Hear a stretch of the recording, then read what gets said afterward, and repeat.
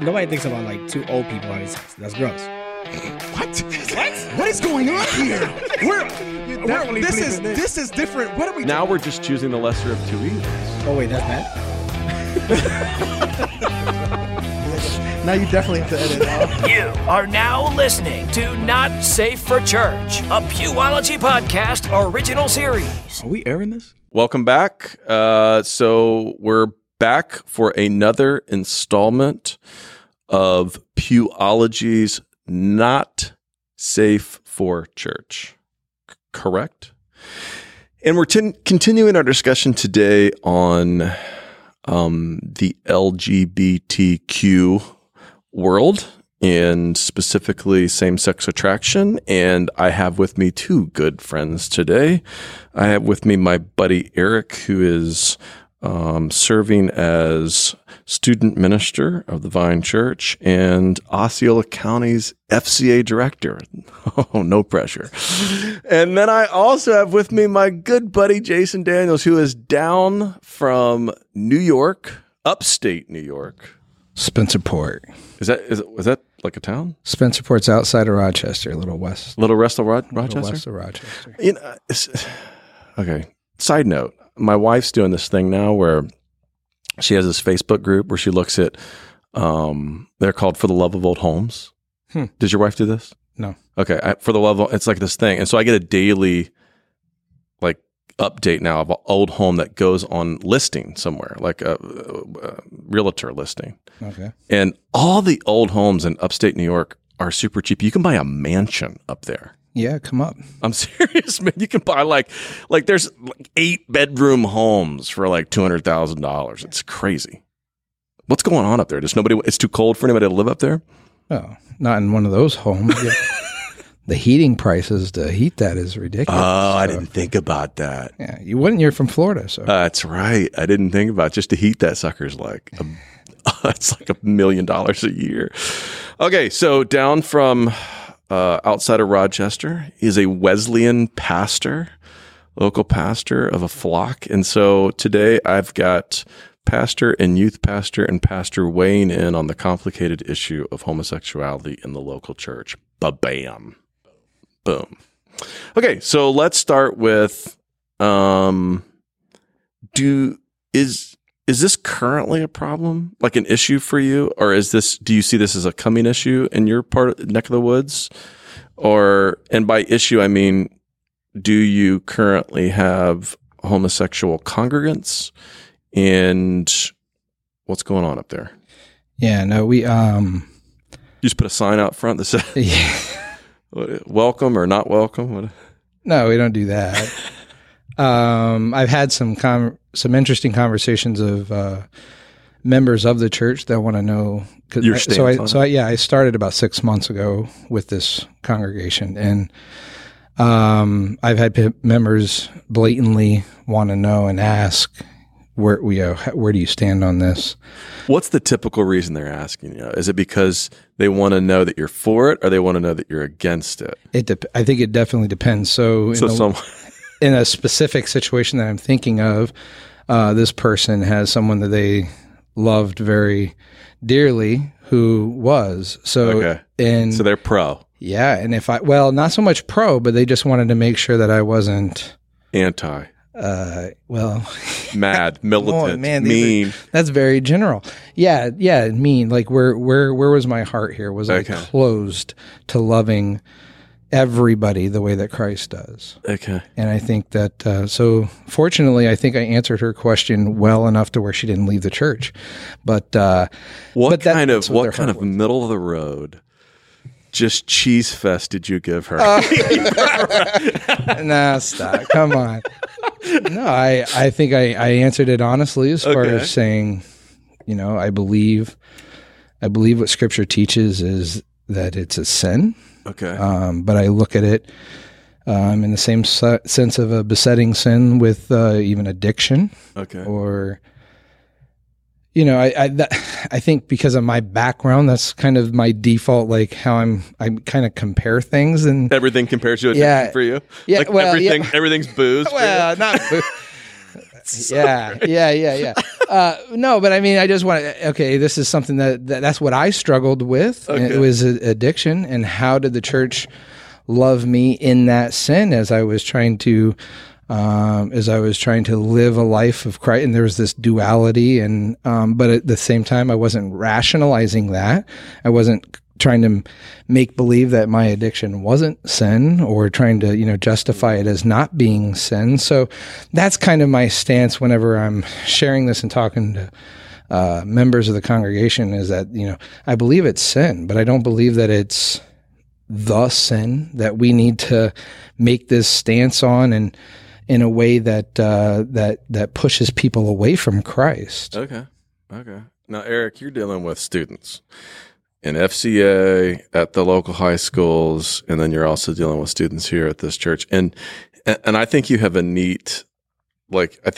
a unique vantage point on the issue, because think about it, most of the people who are trying to deal with their sexuality are doing it at that point. So they're coming into their personal sexuality, they're coming into puberty, they're dealing with this whole awakening of, okay, what's the deal with this same-sex attraction that I'm dealing with?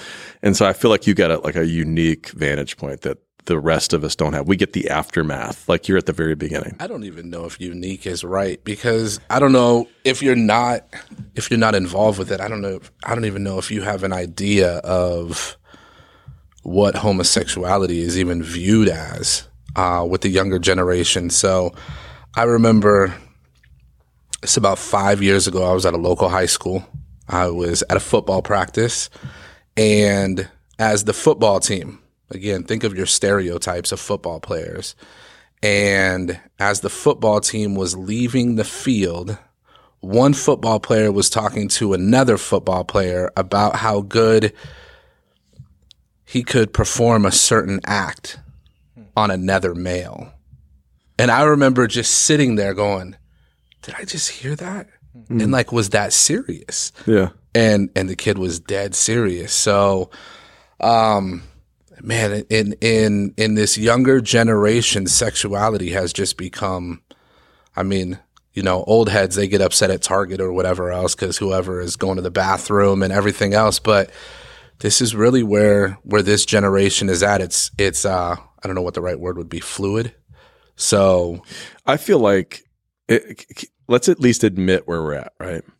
I feel like what you're saying too is what you just articulated, Jay, as which I would say would be a pretty predominant middle of the road answer from a Protestant minister in a fairly conservative denomination, right? Sure. Okay, I think you kind of articulate, fair. Yeah, that's fair, right?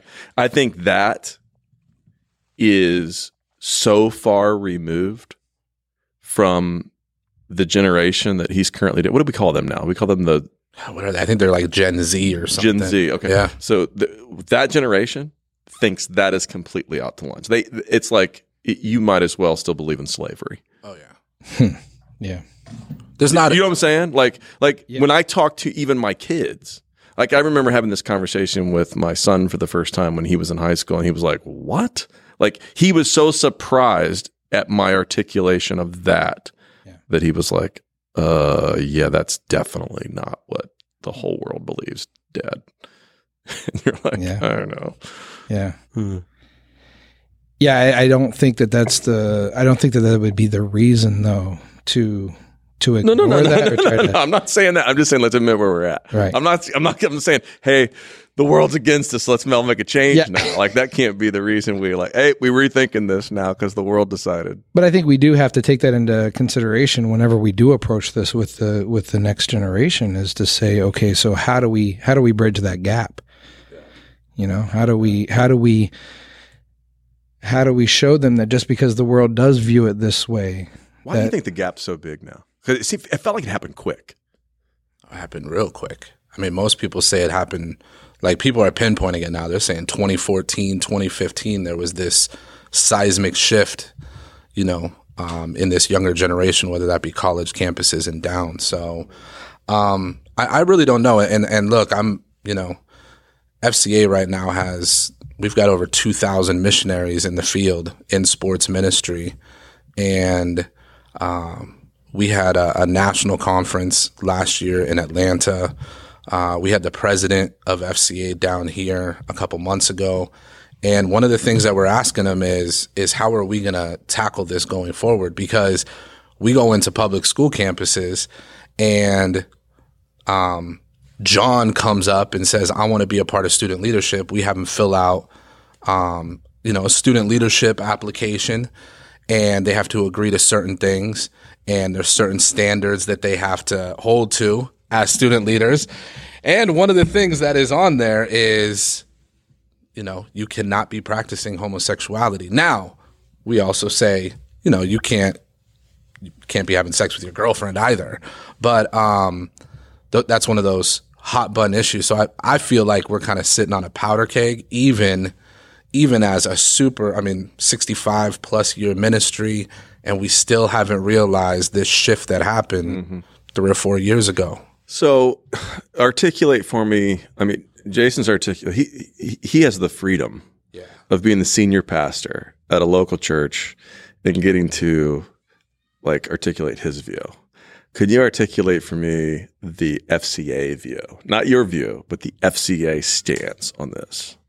I don't think I could articulate the FCA stance. I'm not putting Do you just think it's a little wishy-washy, or do you just think it's not unclear, or what? No. I don't think it's unclear. I think again, I think it's an ongoing conversation. It's evolving. It's evolving. Yeah, I think it's one of those things. Now, look, Scripture is Scripture. I think that's what you were alluding to. That's not going to change. Culture is going to change. People, society, our views of things may change, but Scripture remains the same. That said, we're dealing with what you just said. We're dealing with an age group that is coming into their sexuality.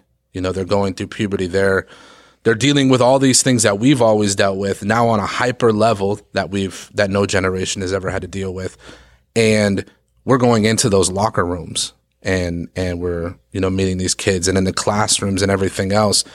And the truth of the matter is, in sports, I think it's probably always been that way. But if you haven't been on a high school campus, there's certain sports that are just known as highly homosexual sports, especially on the girls' side of things. There's just certain girls' sports that you just know probably 75% of this team is probably going to be, gay girls. So I feel like we always have to be very careful to walk that very fine line of not closing a door before it needs to be. Make friends, hopefully, shake hands before you hit that hot button issue. Okay. And that's the hardest thing to walk, because a lot of times people want to hit that red button and start it off right from the beginning. All right, so let's break this down and let's go slow. All right. And this is not meant to entrap anybody. Okay. This is not meant to hold you feet to fire. But we're in a safe place. I want this. Yeah, this is a safe place. And feel free, anybody listening to this know that these guys have had no prep. I haven't told them what I'm going to ask them, and give us all a little grace as we kind of think this through, right? All right. So you said, hey, my stance is this is sin, right?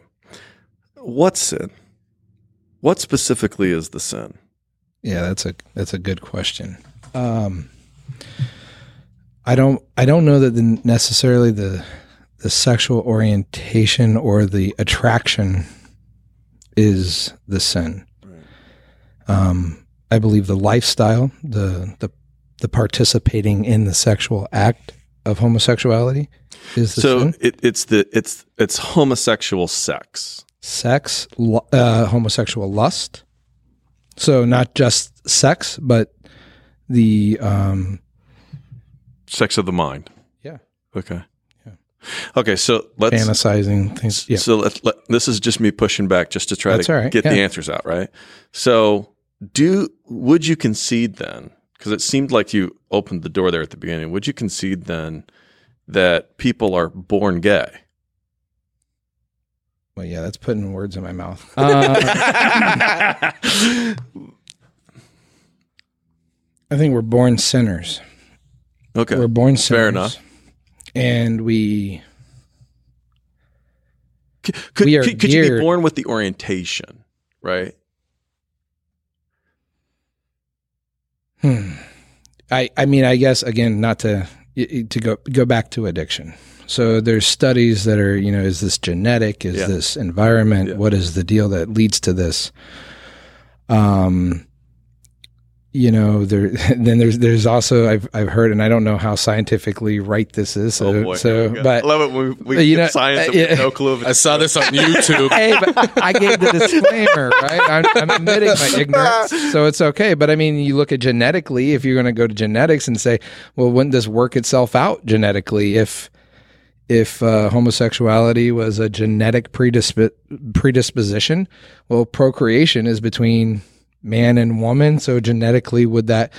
So you're assuming that it's passed down from homosexual to homosexual. If it was, and it was passed down from homosexual to homosexual, wouldn't it just die off? Kind of a concept bomb. So I'm glad you put the disclaimer out before that. Now that you said it, because it sounds okay. Good. Go ahead. What does it sound like? I was just going to say insane, but go ahead. So I mean, I just go back to I think we're born sinners. I think that there do people that have others, even let's just stay in the realm of sexual sin. Sure. Okay. Shoot. Do you know what I mean? Are people born pedophiles? Right. Are people born sadists, or all these different things that can have a little different perversions of God design. So I guess I would I don't know if I know the answer to that, but I would try to look at it in the same view that we are all born sinners, and I don't think just because we're born that way means we need to stay that way. Okay. So, well, let's go slow. Sorry. No, that's fair enough. And okay, I'm going to let you weigh in too before we jump too far. Like, what do you think on this? Like, can people be born with the same sex attraction? And I know that's a tough question to answer because maybe that kind of is the stance is unfolding for some of your work. But what are your just personal thoughts on it right now, with the grace that it could be unfolding for you too? No, absolutely. Speaking for myself, Eric, as an individual, right? I tend to lean towards the side that people can be born gay. Okay. So are all gay people born that way? I would say no. Okay. I think that there's definitely, and I don't mean to be insensitive by this, but I think there's definitely a cultural trend maybe, or something along those lines when it comes to homosexuality. But I know from personal experience, I had an uncle who was born in the early 50s. And if you look at black and white pictures of him when he was 3 years old, 4 years old, you spotted him. Oh, you know what I mean? And I honestly, I don't think your gaydar was going. Yeah. Your gaydar was going off through pictures and through absolutely. Oh my gosh, and if you hear our family stories about and I mean, look, if we're honest, I think we all know someone, whether that's family or friend or whatever else. Like that was not a surprise. Yeah, you're not surprised by it. Now, and me personally, I've never had to do like any deep theological wrestling with that. Like, how could people be born gay? Lots of things happen that was never the original blueprint. Right. So, you chalk. Okay. So let me pause for a second. So let me say some generic thoughts that we've been kind of mulling over as a group for the last couple of weeks. And I want to bring you guys up to speed on some of that so that you guys can think this through too with me. One of the things that sticks out to me about human sexuality is that we're kind of driven as humans to get black and white 2 + 2 answers, right? So even the questions that set up, can people be born gay? It's like, it's like either you're gay or you're not gay. It's like there's not a thought of a continuum. It's more of like you're either in or you're out, right?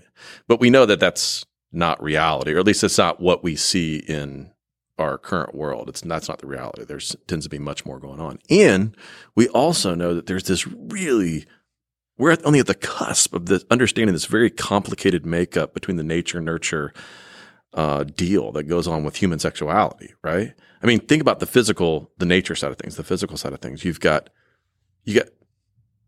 like right now, the big thing's about gender, right? It's understanding gender.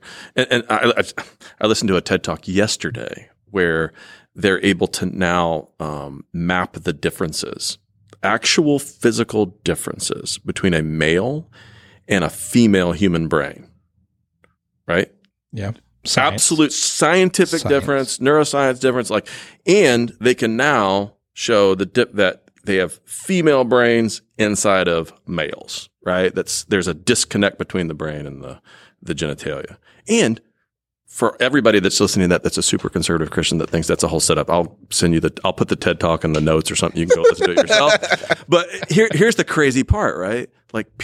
Not just that, on the nature side, people are born all the time there's a whole section of the population that are born with what would be called ambiguous genitalia at birth, which means, remember that testes and ovaries are the same thing. It's just this, thing that happens inside of utero that creates this difference and we're going this way and that way, from male and female. And so that's not done, or it's not done right, or people are born with both genitalia.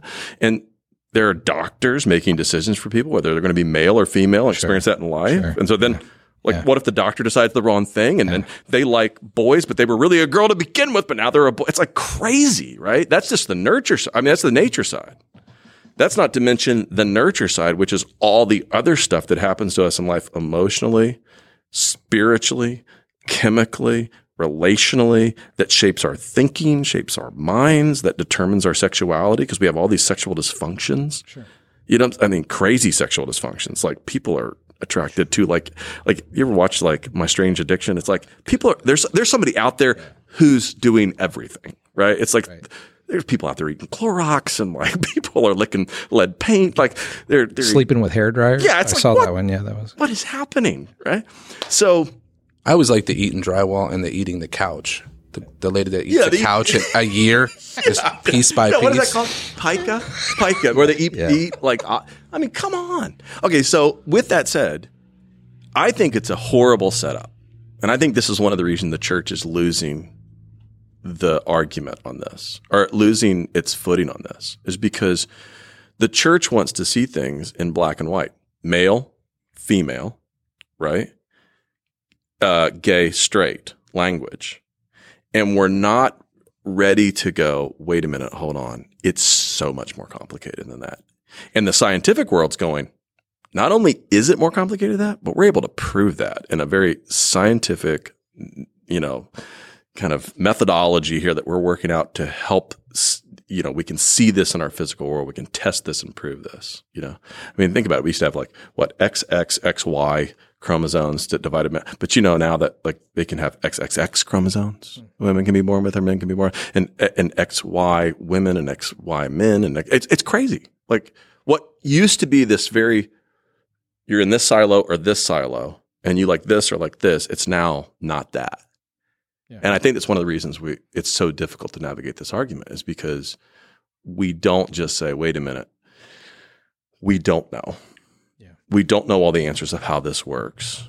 And to define it in this very broad sweeping statements of this is sin. And it's what exactly is the sin? Right? Yeah. Does that make sense? What do you think? Yeah. And I wasn't trying to, write a fence with some of those kinds of responses. I think that I'm trying to take into account that I don't understand all of the things that go into this. Right. I have to believe at some point, though, that Christ can make a difference in all of those scenarios. Okay. And so by coming back to the concept of being born sinners, regardless of where you're at, and regardless of the way that you're attracted to. So I was just reading something recently that was talking about sex being a right, and how we can kind of look at my sexuality and being able to have sex is a right of mine, and how that wasn't. It's really not. according to this article that I was reading, that sex is not just something that we get to kind of say, well, this is my right to do, that it was a gift, that it's given.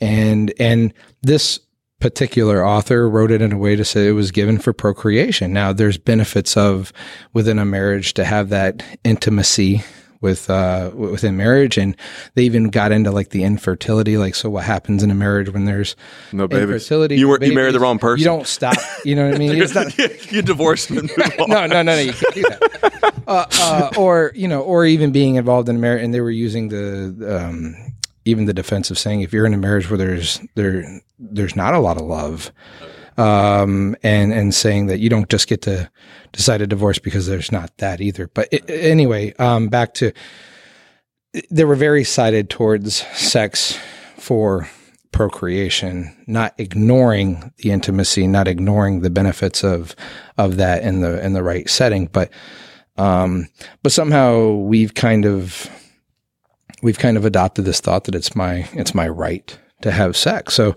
even if you're prone or born or pregenetically disposed to liking someone of the opposite sex, and we see in Scripture where it is called a sin, then there's a choice to make, right?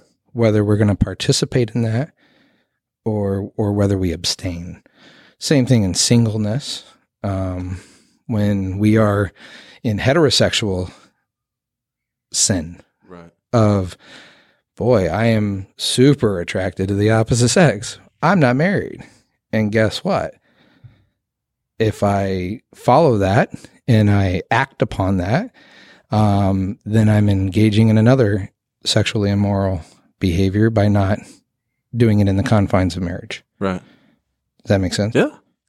All right. So this is something we've been exploring a little bit that I've been kind of challenging the other groups to think through.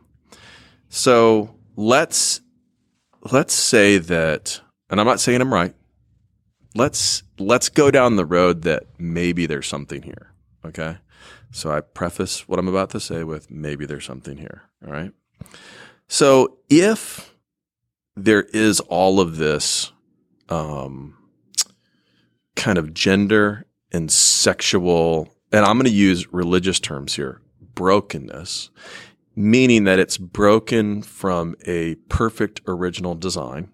So, and I think that's how Christians think, right? So we look at it and go black, white, male, female, gay, straight. Like we look at it in very black and white terms because I think we're presented from Scripture that God had created things with a certain design, sure, right? And that His design was very clear, right? And very in those silos, right? So if that's changed, I don't think that the conversation's over, right? I think you're onto something. I don't think the conversation's over because that would mean that we have to, as believers, explore not the individual's personal sin, but what they're experiencing as a result of sin, meaning sin in the world. Sure. Because the Bible speaks about the concept that as sin entered the world, it spread like an infection and it ruined everything. Not just our thinking and not just our wills, but all of creation has been corrupted in some way, right? Yeah.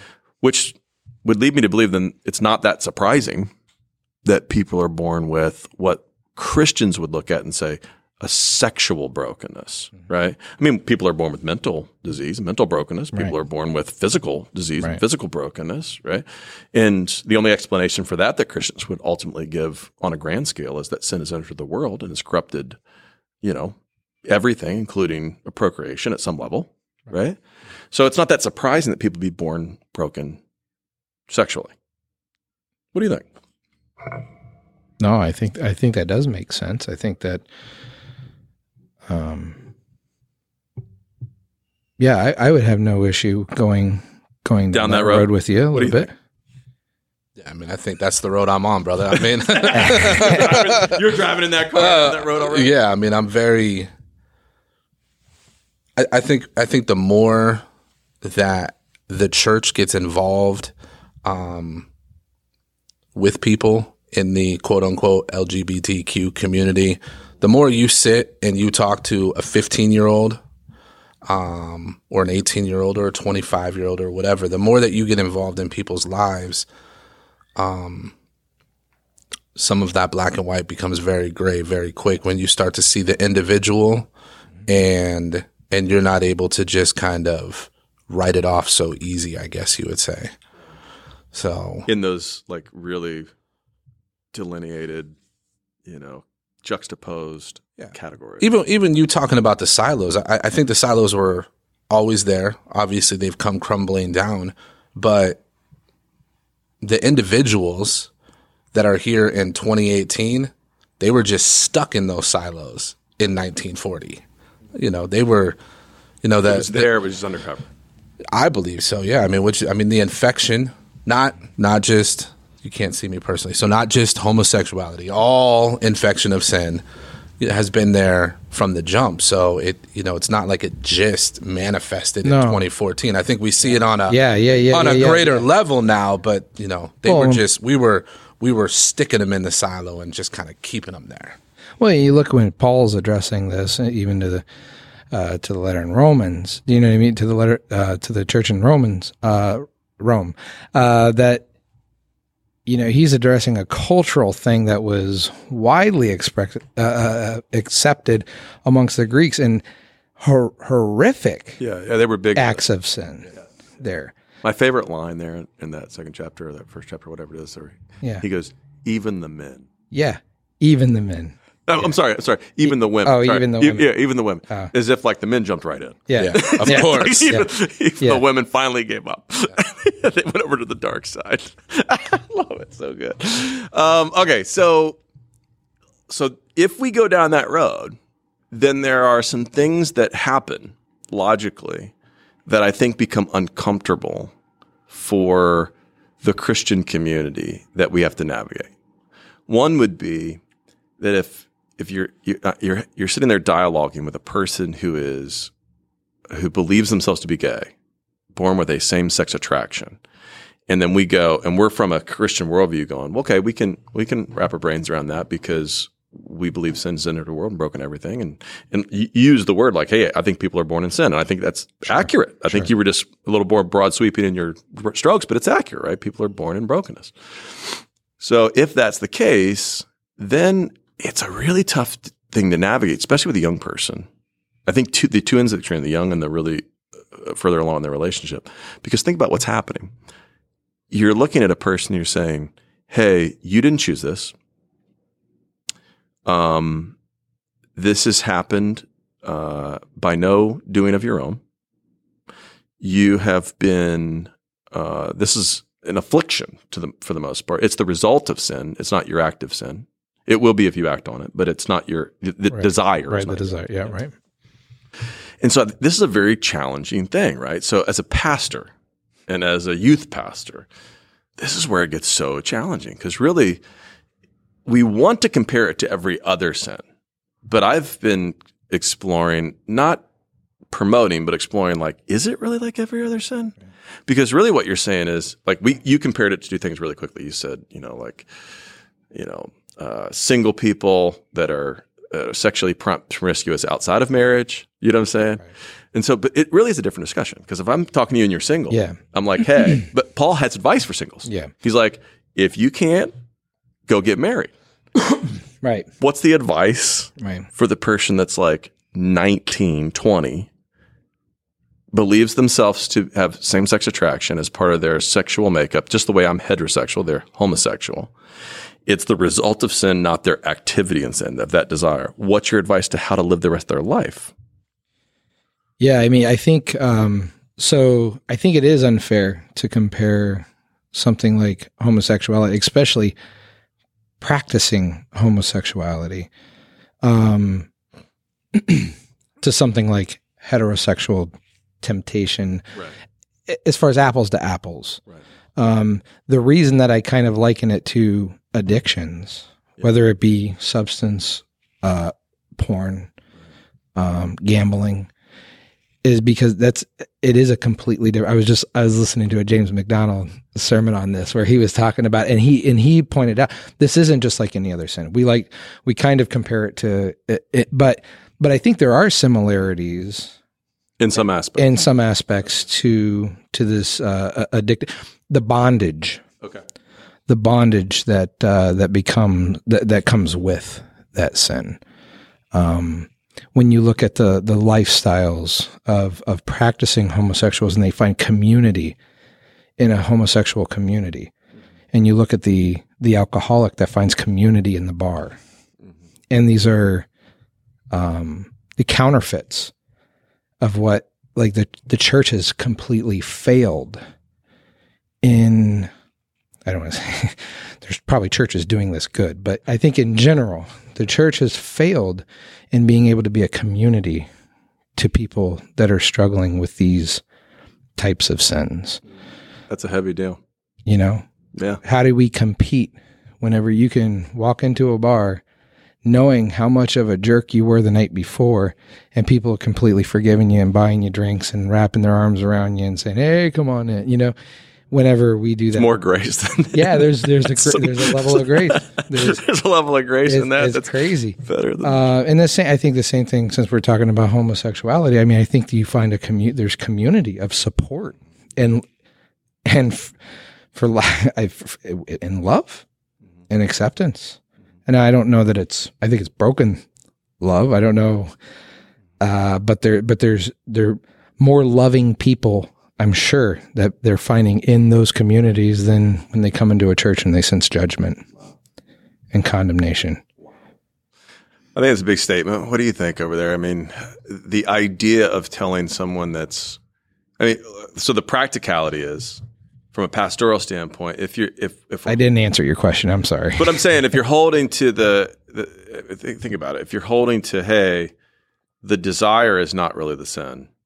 Right? The desire can be something that's part of the formation of sexuality that's beyond what we all understand. I think even science agrees with this, right? Like, if you sit down with, like, you know, a geneticist or science, they're like, hey, we're at the cusp of understanding this. We don't fully understand this yet. We're uncovering daily new things about how sexuality is made up, and the human body's made up, and the mind's made up, and how they interplay together, and blah, blah, blah, right? So I think we just admit it. Like, the church just needs to admit, we don't fully understand how sexuality is made up. Yeah, I think it'd be a beautiful first step. Yeah, beautiful first step. We don't get it. Because I just feel like every time we talk about this, we sound like the church, you know, that was arguing, you know, that the sun revolved around the earth. Right. Right. We're just right. waiting to get proved wrong with whatever crazy silos we're coming up with. It doesn't? Yeah, it's like, whoa. Yeah, it's like, oh man, come on. Okay, so, but with that said, it's a very difficult conversation to start with a young person, because really what you're left with then on the practicality of pastoral counsel to an individual is you're going to choose celibacy. Yeah. So you're talking to a 19-year-old, and you're saying, hey, man, no physical, intimate relationship for you, for your life. I'll tell you, I know a brother involved in student ministry that was open in his homosexual lifestyle, raised in the church, went to a Christian college, got the degree on the wall, everything else. And, you know, in his own words, he's decided to be celibate. He would consider himself homosexual, but he would consider acting upon it sinful. And I've tried to talk to him several times just to have conversations, because what you said, I think, is huge in that how big of a first step would it be if we just said we don't know? like for real. Like, we were just like, look, guys, we were probably kind of a little bit off on this, and, you know, there definitely are some clear-cut areas, but we're not even necessarily sure how to navigate it. Because when I've had conversations, I think this a lot of times, especially in the 30 and above side of this, I think what we forget about is not just the physicality, the sexual physicality of homosexuality. We forget about the emotional intimacy. You know, so like connection. Yeah, so when you're telling a 19-year-old, well, you can't act upon your quote unquote urges, you're also telling them you're not going to be able to unless you choose the other side, you're not going to be able to have that personal intimacy with another human being.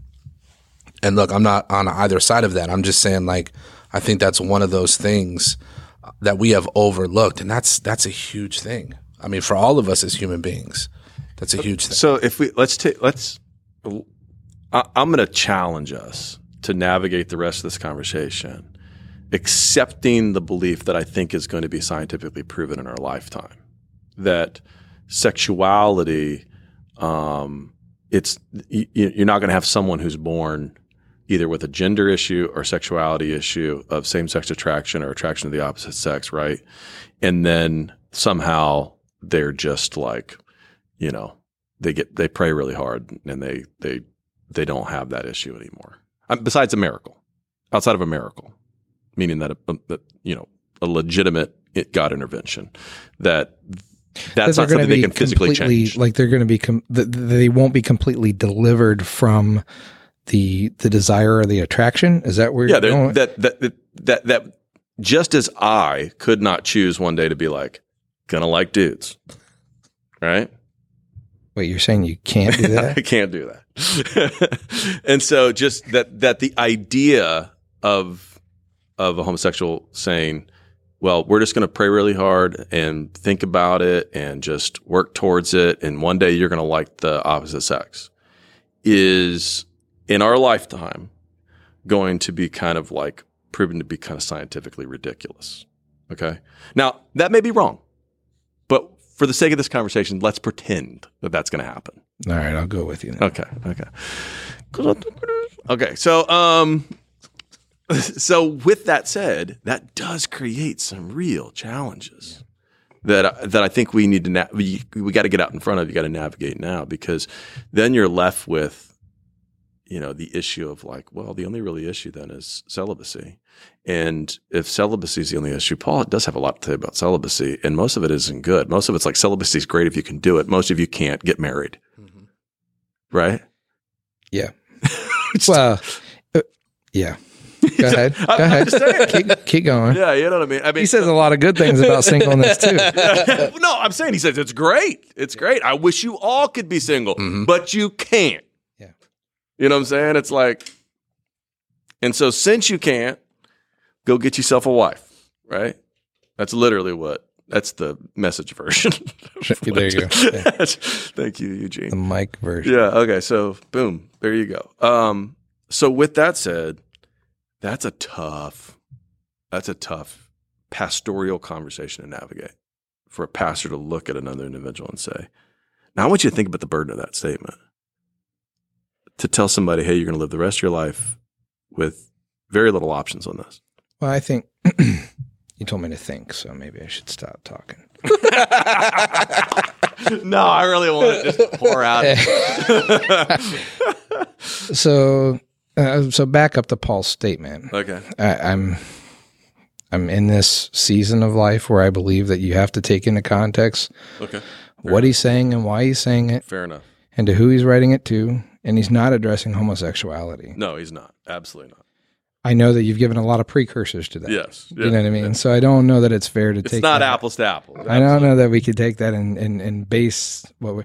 But if I back up to another statement that you were talking about as far as saying, now, is that fair to say to someone who is bent this way, right, then now you cannot have this level of intimacy for the rest of your life? And this kind of surrounds, I guess, the idea, again, of the right to have sex or the right to experience that. It'd be... And I'm just going to keep reverting back to addiction. It'd be like somebody telling me, well, man, that sucks. Somebody telling you can't get high anymore. That there is this bent in me that desires to alter my my mind and my experiences in life that I enjoyed so much whenever, I was in that life of sin. And once I have come out of that lifestyle, there is no weeping in me for not getting high anymore. There's no weeping in me from not being able to get drunk. It's tough sometimes. There's times where I've got 4 kids now, and I just want to get high. Pass the ball. There's a church opening in Colorado. Yeah. And I'm a part of a denomination that practices abstinence. And they uphold abstinence from things that aren't even sin. Like what? Well, if you practice abstinence from drinking, you can't drink if you're a pastor. No drinking in the Wesleyan Church for a pastor. Wow. Yeah, and so it's even as a and I call myself a recovered addict. Well, I'll pray for you, bro. I'll pray for you.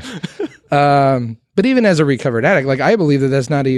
I don't think it's a sin to have a drink. Right. But I've made that choice to abstain. So we're getting off track there a little bit. So I don't. It would even with all the legalization of everything going on, even with alcohol being legal, that's like me trying to tell somebody that's an alcoholic, man, my heart just breaks for you that you can't have another drink anymore. Well, let me tell you how it's different. Okay. So let me tell you how it's different and how it's different in sexuality, right? So think, and this is going to get a little, we're about to get a little health class going right now, but like think about how this works, right? When you were a young person, and I'm trying to be gross here, but it's reality, right? When you formulated your attraction, you went through puberty and you were attracted to the opposite sex because you both are heterosexual males, right? That attraction took form whether conscious or unconscious almost immediately. Make sense? Yeah. And there was a sexual release that took place whether conscious or unconscious. Are you with me? Everybody's following this health class? I'm waiting for Eric to say yes first. I'm shaking my head. Eric, what do you think?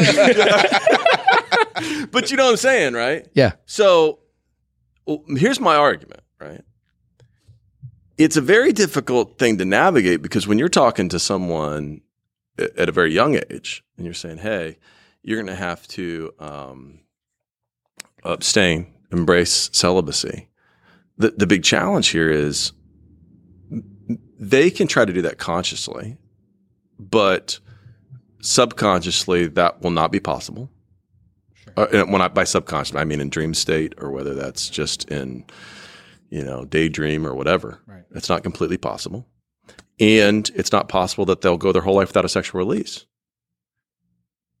In fact, I asked conscious or unconscious? Conscious or unconscious, both. I think even conscious. I asked the other guys this. I said, I had a whole group of guys in there, and I said, raise your hand if you have not had a private, personal release in your life. You know what I'm saying? Right. Or even in your marriage while you've been married. Right. You know what I'm saying? So like the idea of saying to another individual, you're going to go your whole life without this. Right. Number one, it's not completely possible. I know of no one. Right. No. I'm not. Yeah. So our base. So what I'm saying is our basic remedy for this is you're going to sin privately now because you're going to lust privately. We know it's going to happen. Stay in the silo. Yeah. I think there is a difference between. I think there is a difference because we're talking about conscious and unconscious stuff. So heterosexual or homosexual having nocturnal emissions, I think is what Scripture calls it. Right? I don't think Scripture calls it that, but no. Google it. I think there's some emissions in there. I don't know the nocturnal emissions. He said Google it. So good. I think that was class, but you know what? I'll concede. I'll concede. If it's not in there, Lord, forgive me for adding to your word. Okay. But let's go there. Okay, so if if that happens at night unconsciously. No, I'm not saying that. What I'm saying is if you hold the two things up, number one, it is going to happen unconsciously. But I'm saying to you, what guy, heterosexual guy, do you know of? Well, I think so I will go down that road and say that even a heterosexual guy that's doing that is sinning. Yeah. Okay. So basically we're saying is, hey, you're just going to sin privately. Well, how do we raise teenagers, homosexual or heterosexual? We know they're sinners. But what I'm saying is, so how do you raise? Do we just permit that kind of behavior because they can't control themselves? But don't say it like that. Okay. Don't say like they can't control themselves. Can anyone? Dang it! Nocturnal emissions is in Deuteronomy. Thank you. These Wesleyan pastors are on point.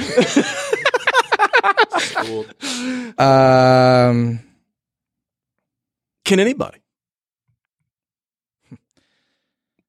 I didn't. So I would not be judging. I'm not judging I'm saying, how do we raise our children? What are the hopes that people can have victory over that? I have to believe that if I'm raising my kids not to do a lot of things that that I did do. But here's the thing, wrong. like when it comes to sexuality and the expression of sexuality, right? Sure. Should the goal I'm not trying to permit anything. I'm saying, but is the goal really like never have any sort of sexual, whether it be fantasy, whether it be reality, whether it be physicality, whatever, release at all, unless it's in the confines of the marriage? And that's the goal. Okay, that's the silo, that's the goal. But is that in anybody's mind possible?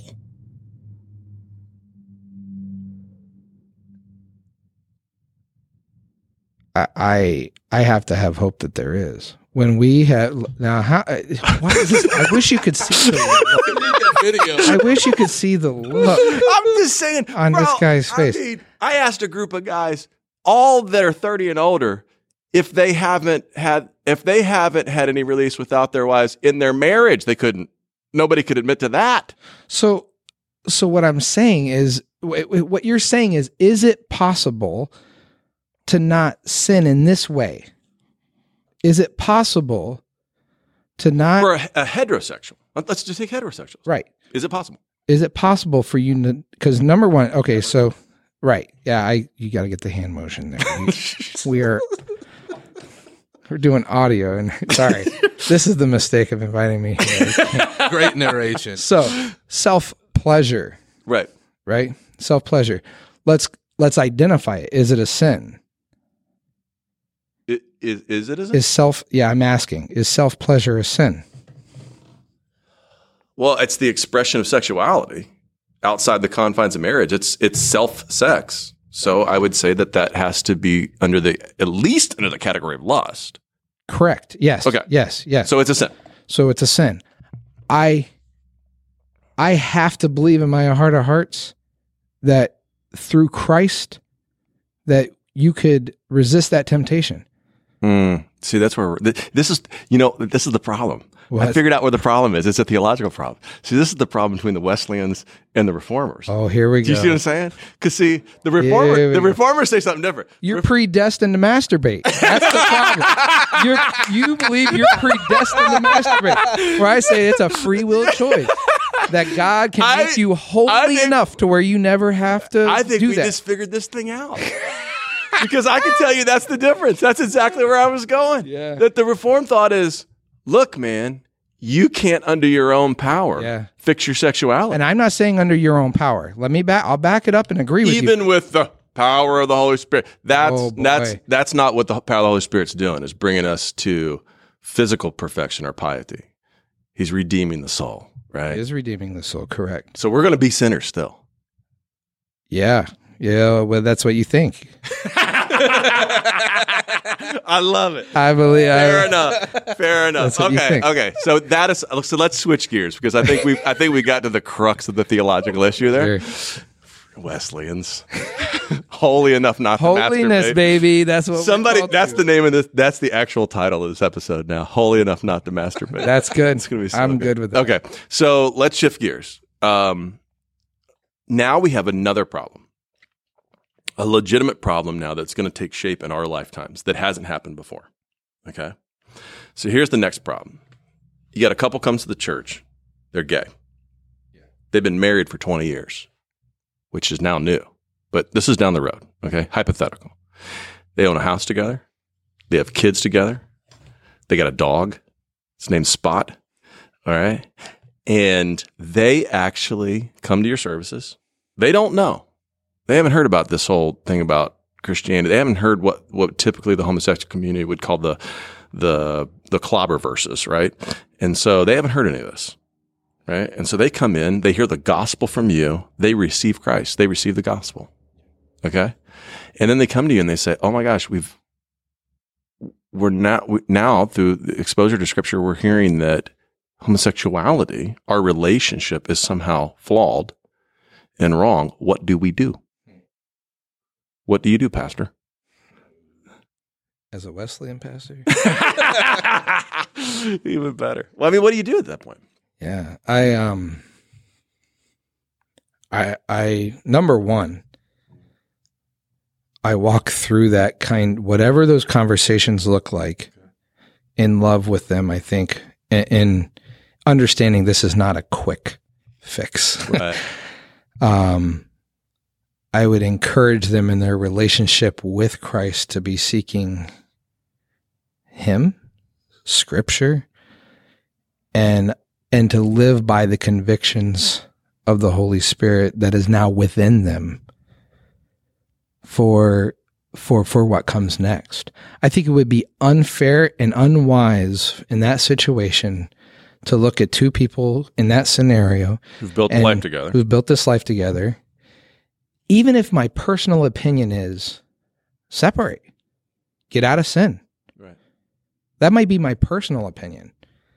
But I think pastorally, I have to allow them I can't put that conviction on them in that way. Number one, it won't work. So it has to be kind of Holy Spirit led. They're going to run and go to the next church that's going to accept them and tell them they don't even have to change a thing. Right. So I foster the relationship that I can with these people and walk through that. I think navigate through that with them pastorally. Okay. Fair enough. What do you think, Eric? Question. It's brutal. Where did you come up with that? That's going to happen in our lifetime. No, absolutely it is. That's our new reality.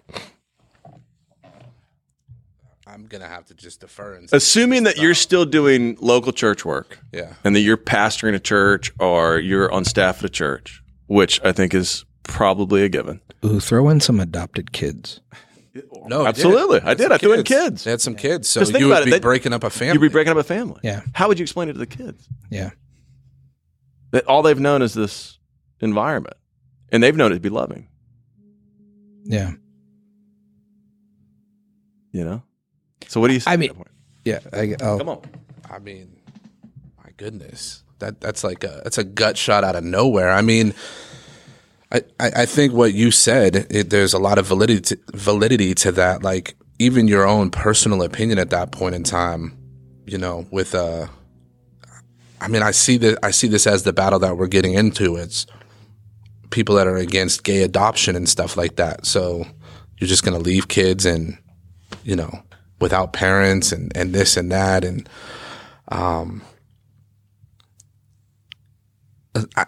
for lack of better things and nothing else to say, I think this is one of those areas where it's just easier to say, I don't know. I don't know. We sit down to this. I hope we have enough of these conversations that 20 years from now we know. Prepared. We know. Like, I mean, that is legitimately what is important about this, is that these conversations have to go from just here and they have to go into our homes. They have to go into our communities. They have to, like, we have to know that this is the world we've always been living in. we just can't hide from it anymore. We just have to confront it now. We just have to figure out, how do we navigate these waters? And look, this is my personal way, without throwing myself under the bus too much. This is the way that I've decided I'm going to deal with all the hard issues that I don't see as black and white. And I can already tell there's probably some conservatives in the church that are going to come and talk to me, but I've determined in my own heart, I'm always going to lean towards love and acceptance, and have Jesus say to me one day, man, you love too much. Yeah, you loved them. Seriously, you love too much. Then how could you close the door on those people? Like at some point, was it not clear? You do have to start playing the odds at some point and go, I got to stand before God with what I'm going to say. No, when you're talking about a family and now you're involving kids, like I'm gonna tell you this. I think I know this. Jesus himself. All right, now we can say scripture, but Jesus himself, his statements would be far greater for the treatment of children than homosexuality. What are Jesus's personal statements on homosexuality? But his statements on children and how we treat children. Fair. I don't know if it's fair. But regardless of that, what are his statements on children? I mean, Jesus is telling you, like, look, like, bro, you probably should go. Oh, this is the Mike version. You know, you should probably just go out in the ocean, tie a big old rock around your neck, and jump in. Like, so I think if you're going to talk about that conversation about a family coming in, and you were to tell them that they need to separate, I don't want to break up a family personally. Not from. And I don't believe this to be hypothetical. I believe this to be currently happening. Right. I know homosexual couples have been together more than 20 years, and I know homosexuals with kids who've raised kids, raised a family. So I don't think this is hypothetical. I think this is happening, and it's going to happen now because of the changes in the laws. It's going to happen at much more rapid pace. Yeah, I mean, to back up to that, I guess let's back up to theologically a little bit to holiness. Okay. Not he's to Wesley. Listen. I mean, it goes back to listen. I think I need it because I don't want to. I think the redemptiveness and holiness is there. So sometimes you hear holiness and it's like it is that piety, or it's that borderline self-righteousness. You look at legalism to try to get there and all that.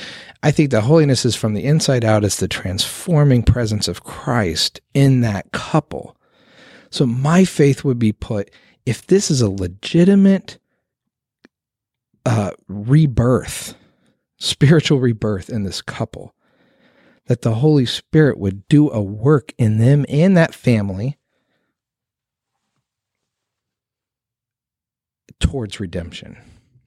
So I don't have the fear of, now I have to fix the situation that you brought to me because it's a mess, and what do I do?